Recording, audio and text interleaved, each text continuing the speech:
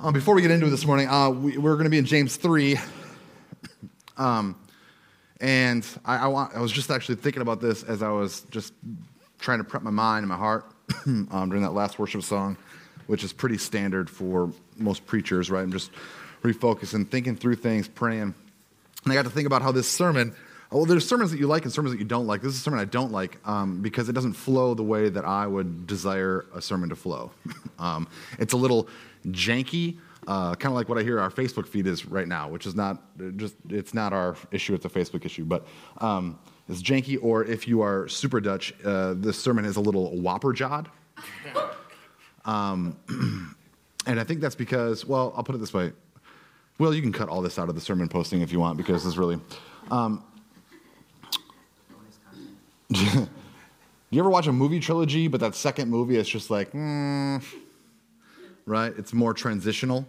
The one that comes to my mind is like Back to the Future 2, where you're like, that was irrelevant. It got us to Back to the Future 3, but it really didn't. Okay, so Biff took the almanac, whatever. Spoiler alert, I'm sorry. But you know what I'm talking about? Where the second movie, that transitional story, sometimes feels disjointed.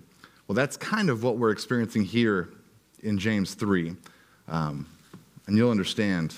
And we're going to cover it all because it's all really important. James is setting up where he's going to go in James 4 and James 5, but he doesn't want us to forget where we've been. So with that in mind, if it feels disjointed, you can blame me, but you should also blame James. A group of elderly friends gather for a dinner. And after they gathered after spending considerable time apart. I mean, life happens. Some moved away. Some have moved into the neighborhoods. They've all known one another since high school. And when the time comes where they're all in a similar place at the same time, they like to get together and eat. This elderly group of people. They share about their joyous adventures. They share about the things that have happened. They make it a big communal affair. It's an event. After dinner, these friends, they disperse throughout the host's home. Some will resign to the table in the dining room, which I don't know if they ate elsewhere, if they're resigning to the table, but that's what I said. So they go to the table in the dining room and they have a cup of coffee and some coffee cake. We know what that's like around here. Some of them, they go to the den and they start working on a puzzle together, just chatting and enjoying their time. And then there are others that go into the living room, the family room, the TV room, whatever. They put on the game or sports center. They recline in their lounge chairs and they talk until one, if not all of them, fall asleep, right? This is all going on in the host's home. One of the men who is actually sitting in a lazy boy watching the highlights of the day's game, he engages in conversation with the others in the room, and he says, hey, really good to be back in town. Good to see all of you. Last night we went out to that new restaurant in town.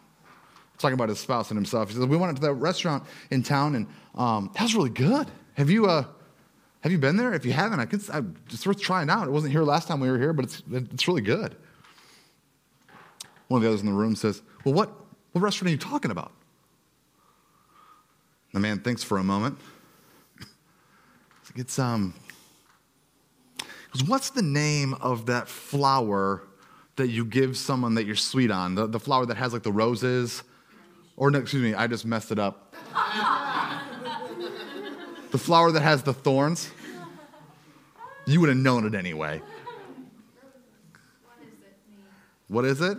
It's a carnation. No, it's the rose that has its thorn. The guy goes, you mean roses? And he goes, yes, roses. And the man leans back in his chair and he looks towards the rest of his house and he goes, hey, Rose, what was the name of the restaurant we went to last night? No? Okay, great. Now, what's the point of this story that I just butchered? Let's start again. So there's an elderly group of people. What's the point of this story? Is it about the importance of relationships since they all came together?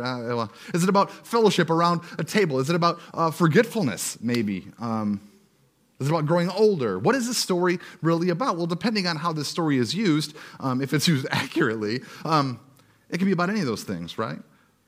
But I share it with you this morning to highlight maturity. Maturity. Oftentimes we tie maturity and age or experience together. I mean, in our country, the way that we view some things like the movie rating system, right?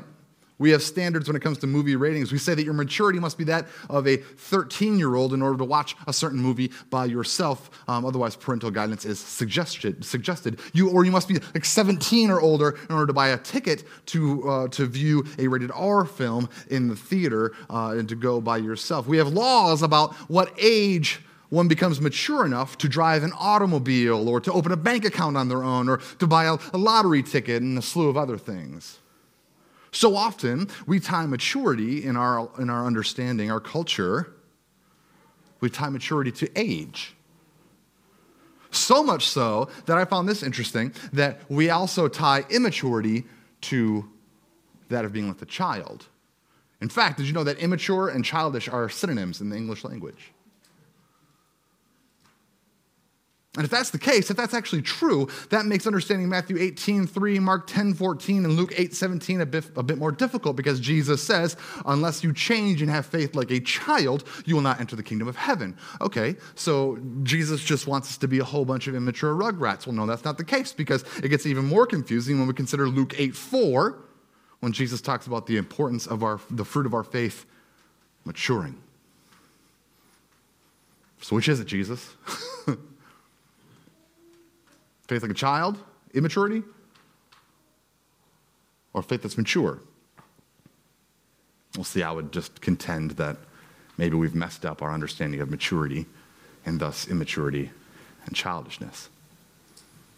When they're linked to age, we can't possibly have a faith that is both the faith of a child and mature in its fruitfulness. That doesn't work. Thankfully, maturity isn't correlated to age, at least not primarily.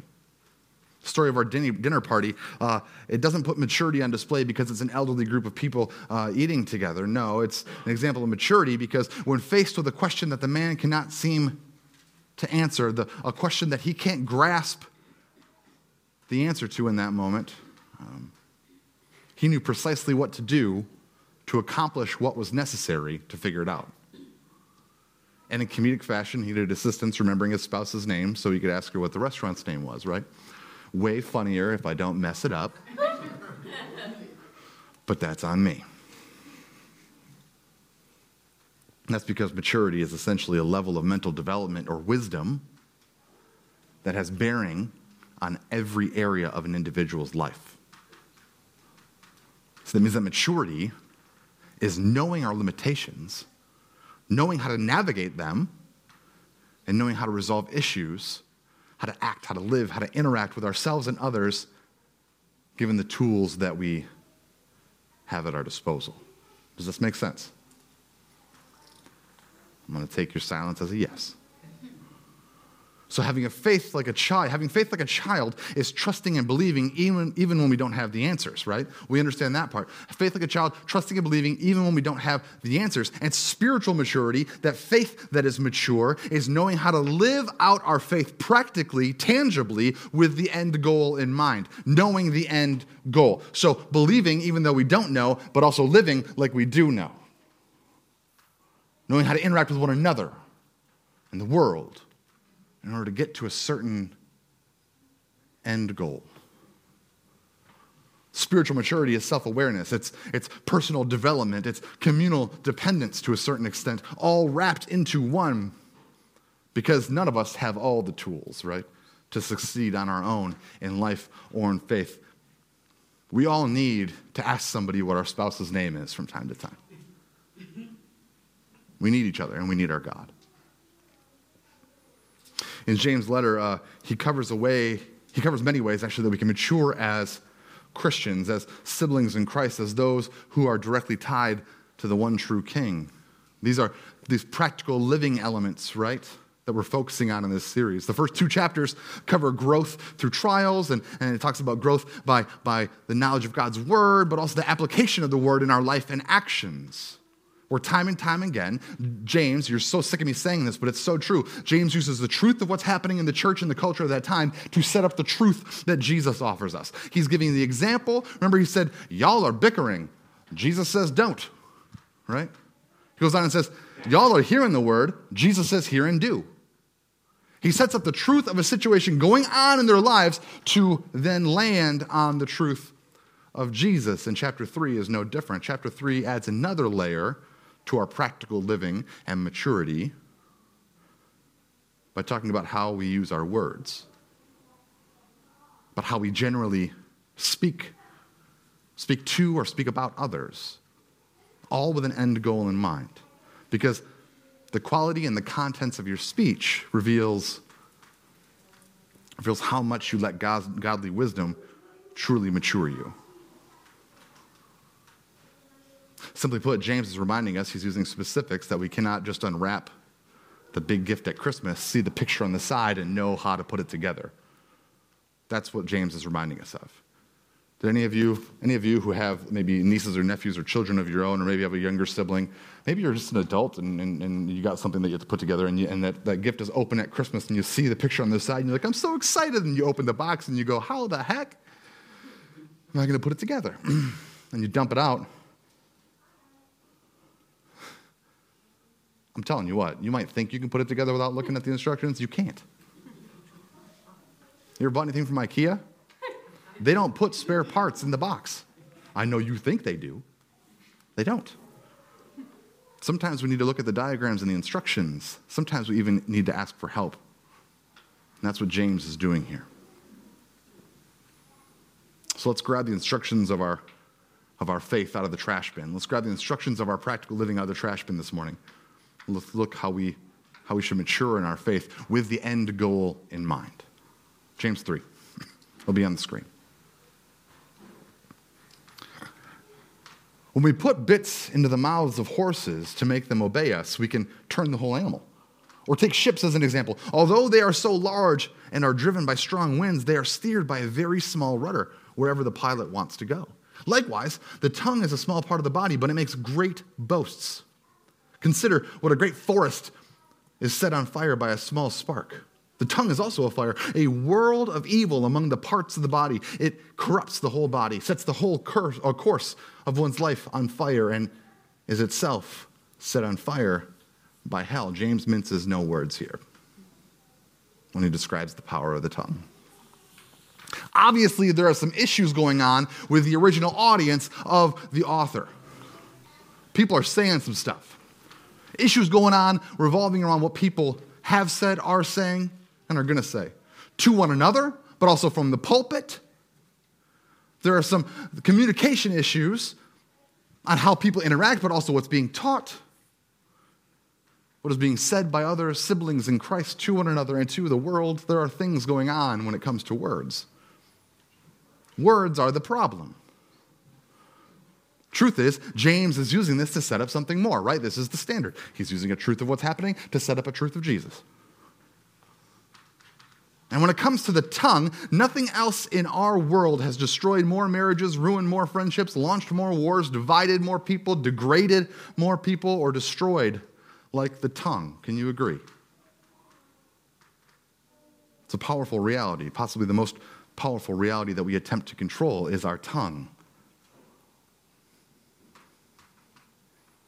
And while the tongue can be dangerous, let's not paint a picture saying that communication, that our tongue is inherently evil. No, the power of the tongue can be dangerous, but it also can be really good. It can produce harm, but it can produce good as well. We must be mindful of Christ's words in Matthew 15:18 when he says, but what comes out of the mouth also comes from the heart. Let's just sit in that for a second. Today, I think it would probably be fair to say that we could also say that what comes out of the keyboard comes out of the heart.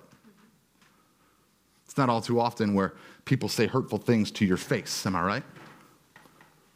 I mean, it happens, but it happens on a much more rare occurrence. Happens far more often today behind an OLED screen. We all know people who would certainly be kind to our face, but we wouldn't be surprised if they lit us up in text or email or social media. And this is not how we're supposed to behave. When we let digital anonymity lull us into a sense of safety to the point where we become harsh and abusive with what we type, and we've let our words become this raging fire. We've let our words become unrighteous. The tongue controls what comes out of the mouth, and what comes from the mouth comes from the heart. The thing is, today, our tongues also know how to type. A friend of mine posted on their social media. This friend is a non-believer.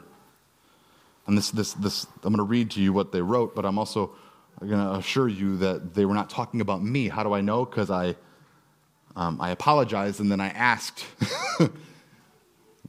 where'd I miss the mark? And they said, it's not you. I mean, but it could have been, because we're all fallen. My friend posted this. It says, you treat people like garbage, talking about others like they have no value, and you worship God at the same time, yet you want me to have faith like you. No, thank you.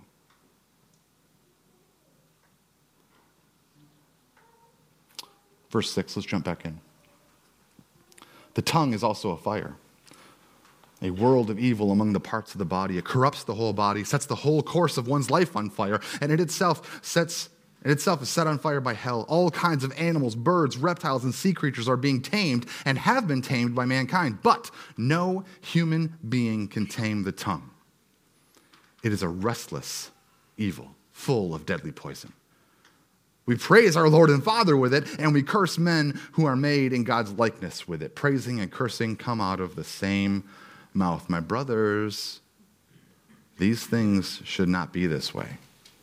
Does a spring pour out sweet and bitter water from the same opening? The truth James is using here is the reality of our speech, which is a direct indicator of the reality of the state of our hearts. Our intentions might be pure in what we say. I had this with my children all the time. My intentions are pure. But the impact is different. I might intend to help. We might intend to teach. We might intend to show love. But all too often, that impact is far different. The impact of our words on others too often fails to communicate our actual intentions. And instead, it puts on display the pain, the hurt, the frustration, the selfishness that resides in the flesh of our hearts. Sure, all kinds of animals have been tamed, but no human can tame its own tongue.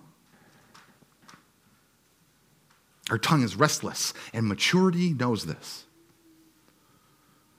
Better yet, maturity accounts for it with an end goal in mind, with a specific result we as believers must seek, because a spring does not pour out sweet and bitter water from the same opening. Well, then what are we seeking? What's the end goal? What's the end goal, James? What are you getting at here? If the instructions say to watch your tongue, and here's why, then what's the picture on the side of the toy box, James? Thanks for giving us the instruction. Let me see what we're going to make. What are we seeking to accomplish? James 3. Let's pick back up verse 17. But the wisdom from above is first pure, then peace-loving, gentle, compliant, full of mercy and good fruits, without favoritism and hypocrisy. Okay, I love what James is doing here, reminding us of all the things that he's already told us in chapters 1 and 2. Be hearers and doers, be full of mercy, not full of judgment, don't show favoritism. And then he says this, and the fruit of righteousness is sown in peace by those who cultivate peace. The fruit of righteousness is sown in peace by those who cultivate peace. Fruit, evidence of your faith, your belief, put on display by your lack of prejudice, by how you use your speech, and in the humility you show towards others and God, which humility is where James is transitioning into. Holy cow, Seth, I just butt-bumped this thing. At least it wasn't the bass. At least it wasn't the bass. You'd rather me tip over your computer than the bass? No, it's not my computer, it's yours. Oh, then we're fine.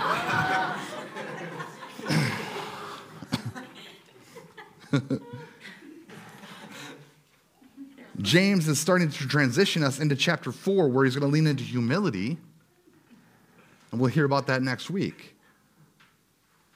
So make no mistake, an uncontrolled tongue is a sign of foolishness in God's eyes. says, in any given situation, are your words gentle? Are they full of mercy? Do they resist prejudice and bias? Do they encourage peace? Do they cultivate peace? That's the end goal. That's the picture on the side of the box. Peace. Want to practically live your faith? Here are all sorts of elements of that. This is what maturity looks like. Here's what to look out for. Here's what to lean into. And what's the picture on the side of the box? What does being spiritually mature, what does practically living your faith look like in this world? It looks like cultivating peace. And the instruction manual says, yeah, you got to look at your tongue, you got to look at your words because it's evil in its nature. It's evil in its nature when it was actually designed to reveal the righteousness and the goodness and the love of our God. The practically living out of our faith requires maturity. Not a maturity that is calculated by age, but maturity that is calculated by knowing what is necessary to get to what we need to accomplish. We know that we need to tame the tongue to consider our words, but do we truly understand what needs to be accomplished? I just told you what the side of the box is. It's peace. It's cultivating peace. And we know we need to tame our tongue to get to that. But do we understand the picture on the side of the box? Do we understand what peace is? One of my children got a thing of Lego, which I called Legos forever, but apparently it's not. But I will say that all of you should be happy to know that I saw that even though you call, since maybe you call Myers with an S, and it says Meyer on the side of the building, it actually used to have a sign that says Myers with an S, so you're still right. But Lego does not have an S on it. They got a thing of Lego for Christmas, not from us, because I'm not foolish enough to, those are landmines in the middle of the night. I'm not doing that. It's a terrible investment.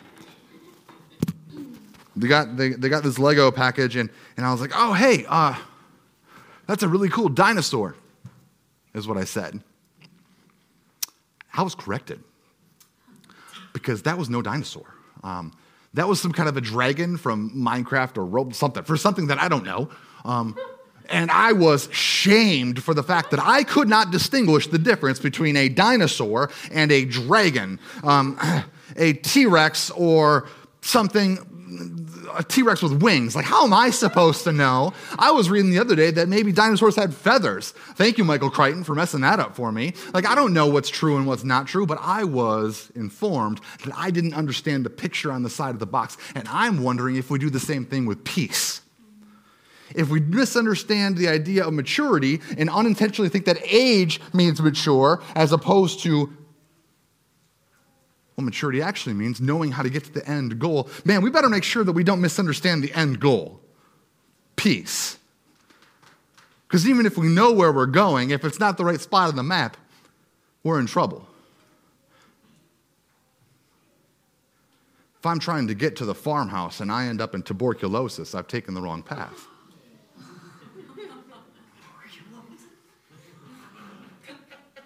Peace. What's that? No. It's true.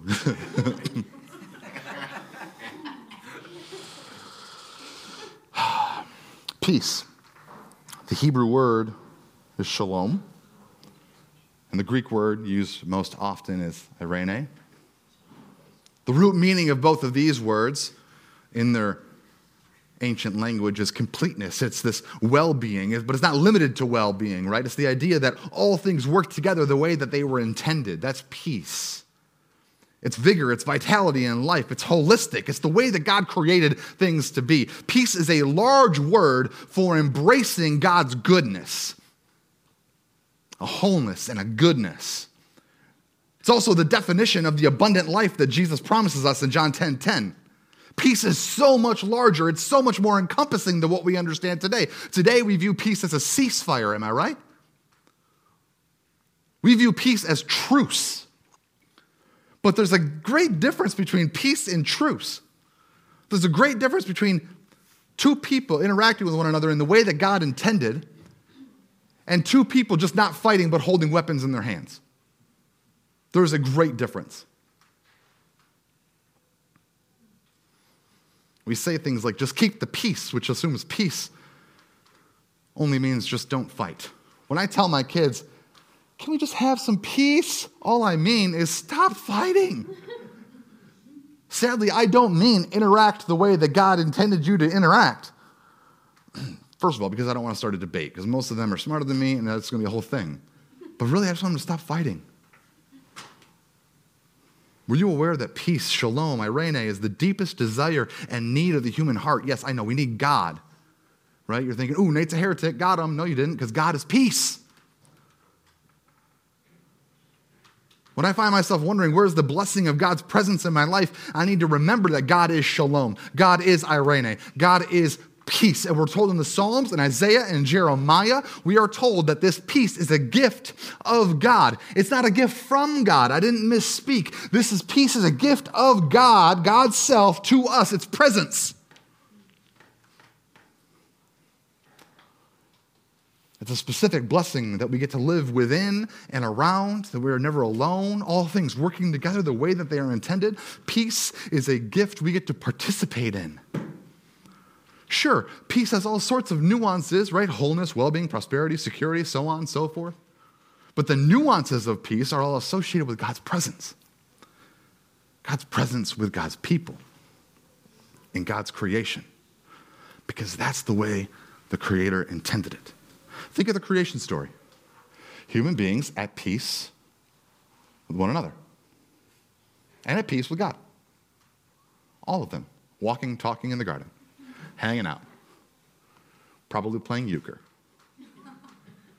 And what's the first thing that happens after the fall? We see shame, we see guilt, but we also see the first pissing match between humanity when it's like, who made who bite the fruit first? He did it, no, she did it, me. Who was to blame? The first thing we see in the fall. What is that? Peace lost. Not interacting together the way that God intended. Hiding from God, not interacting with God the way God intended. Peace lost. But in Jesus, peace is not only found, but it's offered to creation yet again.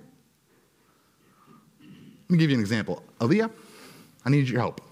I'll give you an example of peace loss and peace completed. Would you play a scale for us? Thank you. Full scale? Yeah, full scale, please. Just the whole shebang.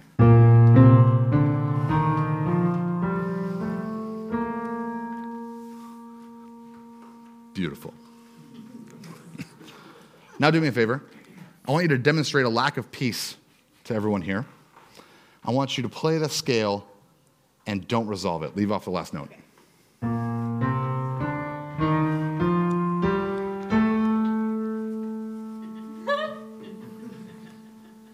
Feel that? Seriously, do you feel that? Do it one more time. Feel it. Do you feel that? Do it again. Oh, do it again.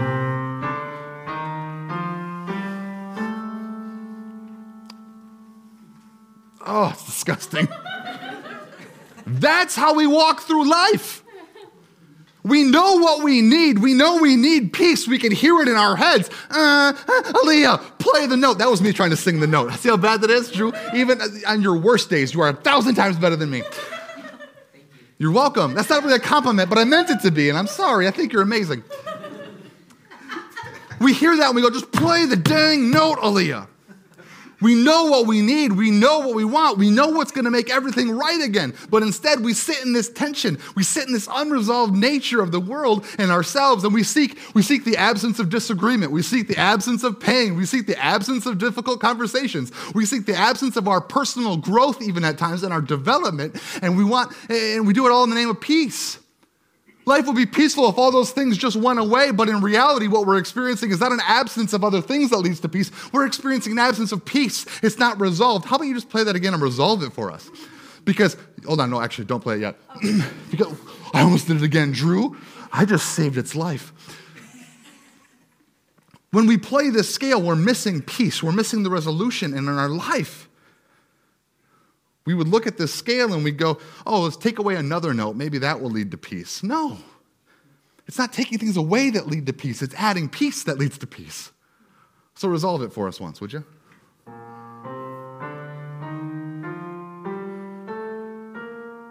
Thank you. Yeah, good job. You can sit down. I might call you up again in a minute. In Jesus Christ, the one who is peace, we have the opportunity to resolve the tension, to cultivate peace, not only in ourselves, but in the world around us. Not by taking things away in our life, but by participating in the restoration and the reconciliation of this world. A world that's full of hurt and pain and wants it all to go away. It wants to go back to the way things were designed to be. And we get to cultivate peace, not by removing things, but by bringing peace into situations, into our lives, into our relationships.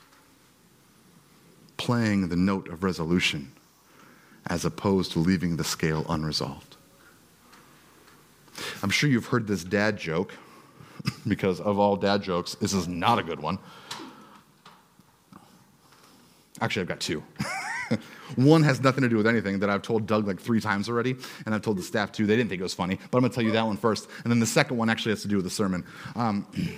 Wow, Nate preaches 2 more times. He just doesn't care how long he's up here anymore. No, he doesn't. Here's a terrible dad joke. Why does Jesus not wear any jewelry? Why? Because he breaks every chain. I know, right? Thank you. I'm not the only childish person in the room. But you know, this terrible dad joke is, how do you eat an elephant? Dude, thank you. 1 bite at a time. Somebody, hold on, Connie knew it, so Tim. Yep, Tim, you got the terrible jokes just like me. 1 bite at a time. And you know the same is true with peace? We don't change our lives or the world right away very easily. It takes time, and it takes practice, and it takes patience, and it takes effort. Spiritual maturity takes time, and it takes practice, and it takes patience, and it takes effort. But don't forget that you are not an individual. You're the church. We are a people. More than just this room, too. We are called Christians, little Christ, the body of Jesus himself, his hands and his feet, the presence of Jesus in this place today, this world. Each of us filled with the Holy Spirit to go and be loved, to go and cultivate peace, to be ambassadors of God's fullness. We are the church that spans beyond time and place, spread out across the world and across history. Can you imagine how fast a group of people like that could eat an elephant? Everyone would just need to take 1 bite, if that. You see, practically living, it's not only individual, it's also communal. It takes all of us making the little faithful moves in our own life so that collaboratively God can reconcile and restore creation with our help. He chooses to use us. We quite literally get to usher in the kingdom of God. We get to usher in shalom, irene, peace, here as it is in heaven.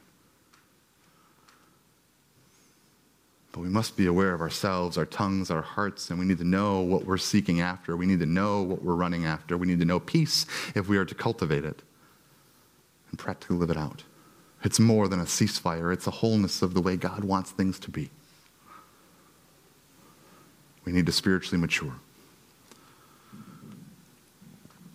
Close with this. Cornelius Plattinger, who... Do we have the image of him? I know, he looks so somber. He's actually a very smiley, nice guy, but this is the only picture of the black background that I could find. He's the president emeritus of Calvin Seminary and a senior research fellow at Calvin Institute of Christian Worship. He says this: the webbing together of God, humans, and all creation in justice, fulfillment, and delight is what the Hebrew prophets call shalom. We call it peace, but it means far more than mere peace of mind or a ceasefire between enemies. In the Bible, shalom means universal flourishing, wholeness, and delight.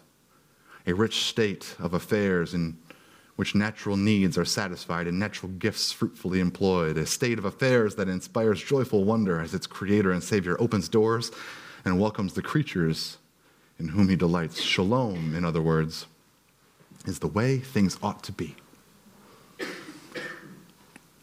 Shalom is a state of being. It's a state of practically living out our faith. It's the end goal. It's what we're aiming at. It's the presence of our God with us. It's the presence of our God changing us. and it's the presence of our God through us. That's peace. Lee, how about you play that scale for us again? And do me a favor. Leave it unresolved just for a second and then resolve it, would you? Because I want to feel that tension again.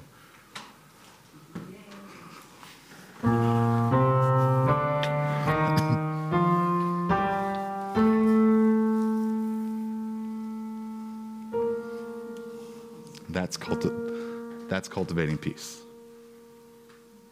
in your life, in the lives of others, and in all creation. So yes, watch your tongue and check your heart, but seek peace, be peace, and live. Pray with me. Father in heaven, you are better than we know. And the more I seek after you, the more you show me where I've settled for easy answers sometimes. Lord, thank you that peace is more than we can fathom. Thank you that that's the end goal, and thank you for the fact that you've invited us into cultivating it, knowing that your peace is your presence. We have been tasked to mature to a point where we can usher in your presence. Man, we don't deserve that. Lord, first change us, that through us you might change the world. We pray these things in your name. Amen.